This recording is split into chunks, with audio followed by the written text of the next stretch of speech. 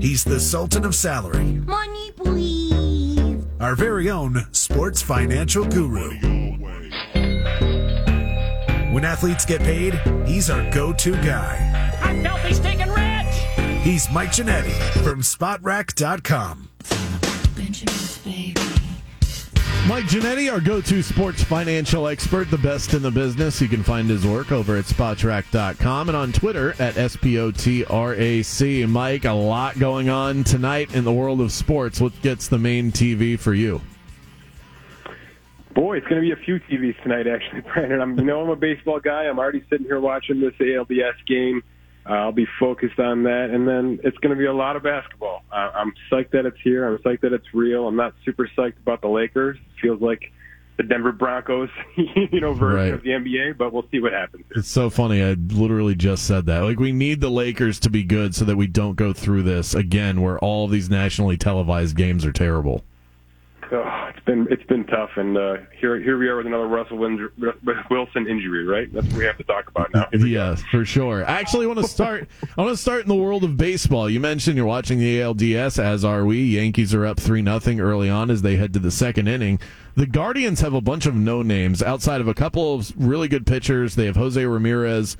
Win or lose today, and things aren't looking good early on, how well set up are they for a really bright future? Excellent. And by the way, at the start of this season, I would have said the exact opposite. I would have said it's time to rip the Band-Aid off. It's time to go down to Oakland A's payroll and really start this thing over, because that's just how these smaller markets have to operate. That Jose Ramirez extension saved them. It was kind of like a lifeline.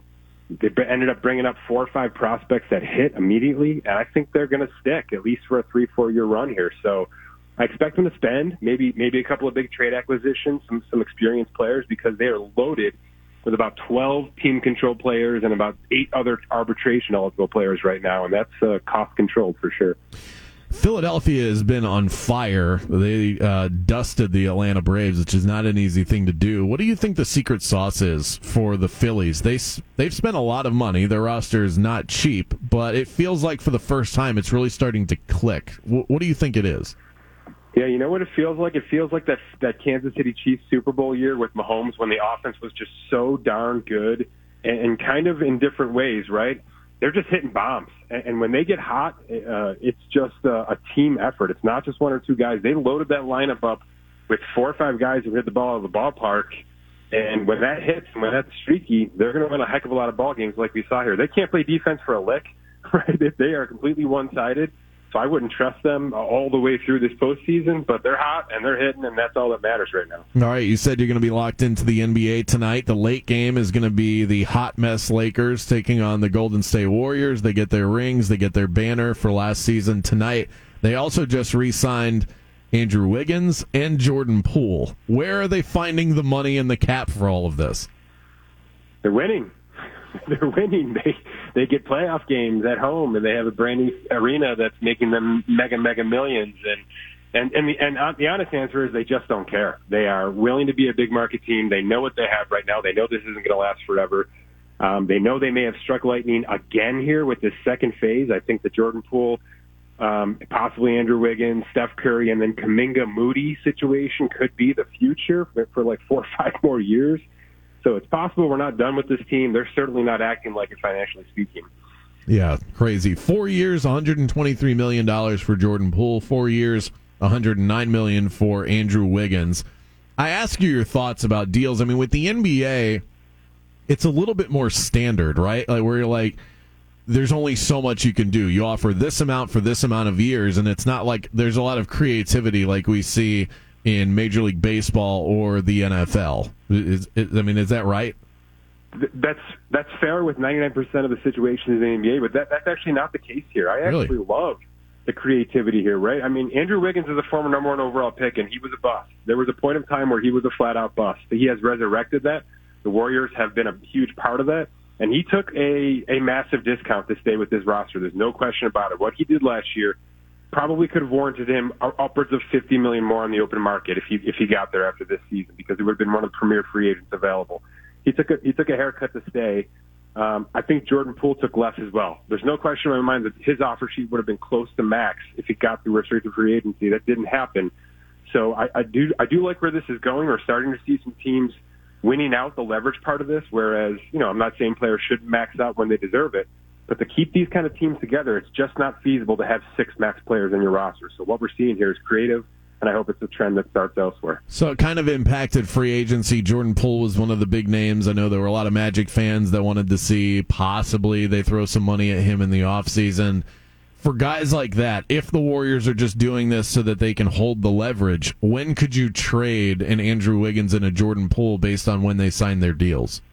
Yeah, it's about a full year now, unfortunately. So there's basically the poison pill built into Jordan Poole's situation. So they're going to have him for at least that, through the 2023-24 season, and then we'll see.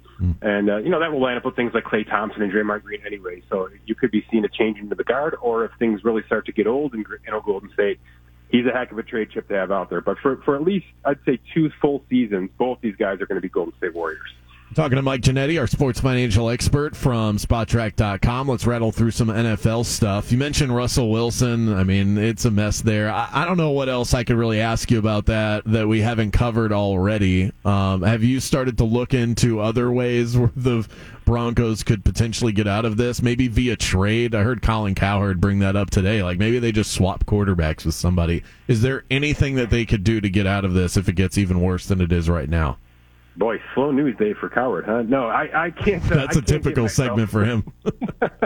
I can't get there yet. That's too aggressive. They pay him $57 million this year, and they're going to have a ton of dead cap from those bonuses that kick in this March. So I don't believe that's the case. I think it's more of, look, we got this guy for 3 more seasons after this one, fully guaranteed. Let's figure out how to change this roster, and let's play some GM work. I don't understand the situation with the running backs. Obviously the big one is hurt. The veteran was benched yesterday. That may be an immediate upgrade. That may be a trade deadline situation for a player like a McCaffrey or a Josh Jacobs or somebody like that. And maybe that re-engages this offense in a different manner and they go from there. But it's, to me, trading Russell Wilson or, worrying about getting rid of him right now is not the answer. Yeah. Robbie Anderson was traded to the Cardinals after blowing up on the sideline. I can't imagine that he went for much after that. What are the details on that trade? More than I thought.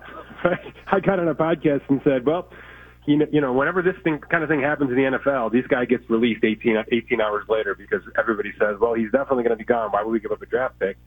Well, the Arizona Cardinals bailed us out and gave up a 6th and a 7th for this guy. What? And it's 2 picks, and it's basically a $700,000 salary for the rest of the year, and then a $12 million salary with no guarantee next year. So they could just cut bait.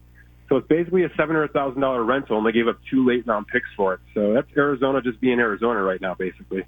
Jeez. I guess they're desperate. Hollywood Brown is injured, so they needed somebody.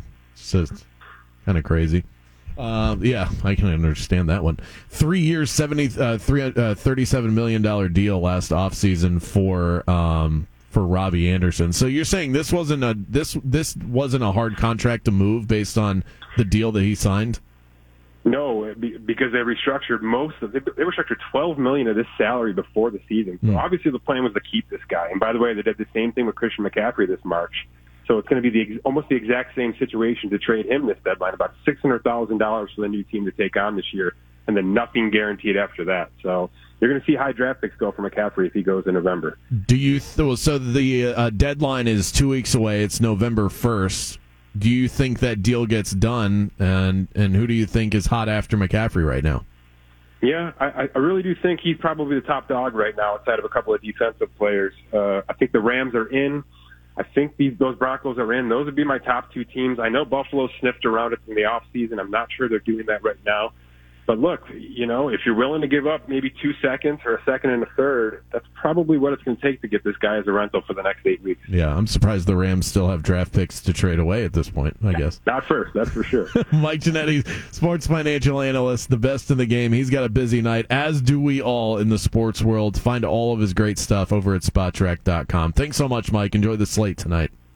All right, you too. All right, we'll close it down. Our final 4 things coming up. John Hammond was on Open Mic this morning. We plucked an interesting cut from that. And Mike McDaniel talks about Tua and his prospects for starting on Sunday night. All of that next.